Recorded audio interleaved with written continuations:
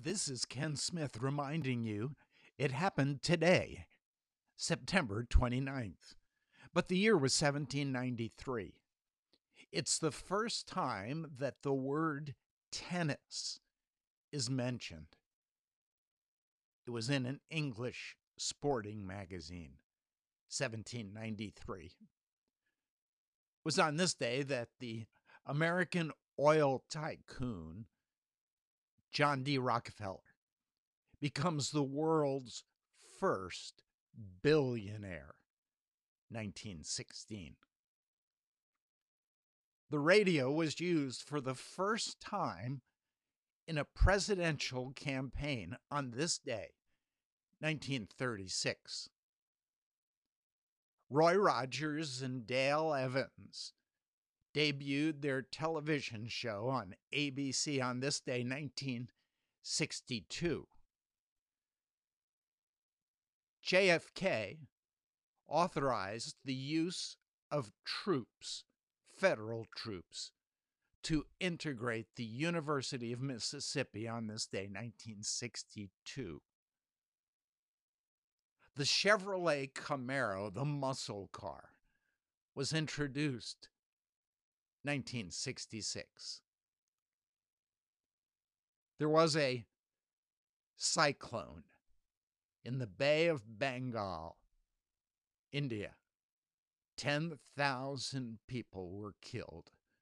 1971. It was on this day that Robert McNamara, the former United States Secretary of Defense, is almost thrown overboard on a ferry by an artist wanting to confront him on his role in the Vietnam War. 1972. James Brown's band walked out on him, claiming that they were underpaid and overworked on this day, 1977. Elizabeth Taylor underwent alcohol rehabilitation at the Betty Ford Clinic. She was admitted on this day, 1984. On this day, Magic Johnson announced his return to play basketball, which he never did. On this day, 1992. The first phase of the O.J. Simpson murder trial, selection of jury, was on this day, 1994. Nintendo 64 video game system debuted on this day, 1996. There was an 8.0 magnitude earthquake near the Samoan Islands that caused a tsunami on this day, 2009. A mysterious sonic attacks were felt on the U.S. diplomats in Cuba, forcing them to evacuate the building. 2017. Rapper Kanye West announced on Twitter that he is changing his name to Ye on this day, 2018. But that is September 29 in the past. This is September 29, 2020. And one of the unusual consequences of this worldwide lockdown, this pandemic, where previously many of us viewed flying simply as a method of getting from one place to another as quickly as possible. Now, among the global restrictions, travelers have been daydreaming, not only about far-flung destinations, but the flying experience itself, the thrill of the takeoff, unmatched views of Earth from the comfort of your cabin window. That's why flights to nowhere have become popular. Air travel that takes place purely for the purpose of the journey and not the destination.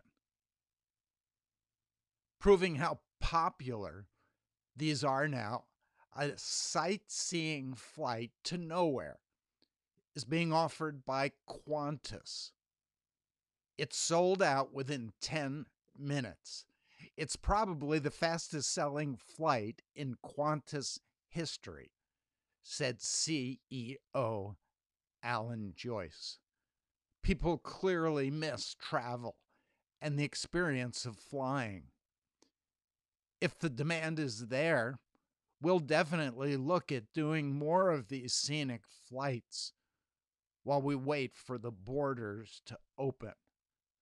The 7-hour scenic flight makes a loop over Queensland, the Gold Coast, New South Wales, outback remote locations. You'll be able to see the Great Barrier Reef, the Sydney Harbor, Bondi Beach. There'll be special entertainment with a surprise celebrity host. It's called the Qantas Boeing 787 Dreamliner, which previously was reserved for intercontinental journeys. Now, for between $566 and $2,734, you can take a flight to nowhere. And so there's good news and bad news, confusing news. Behind it all is the good news that this is the day the Lord has made. We will rejoice and be glad in it. This is Ken Smith reminding you it happened today, September 29th.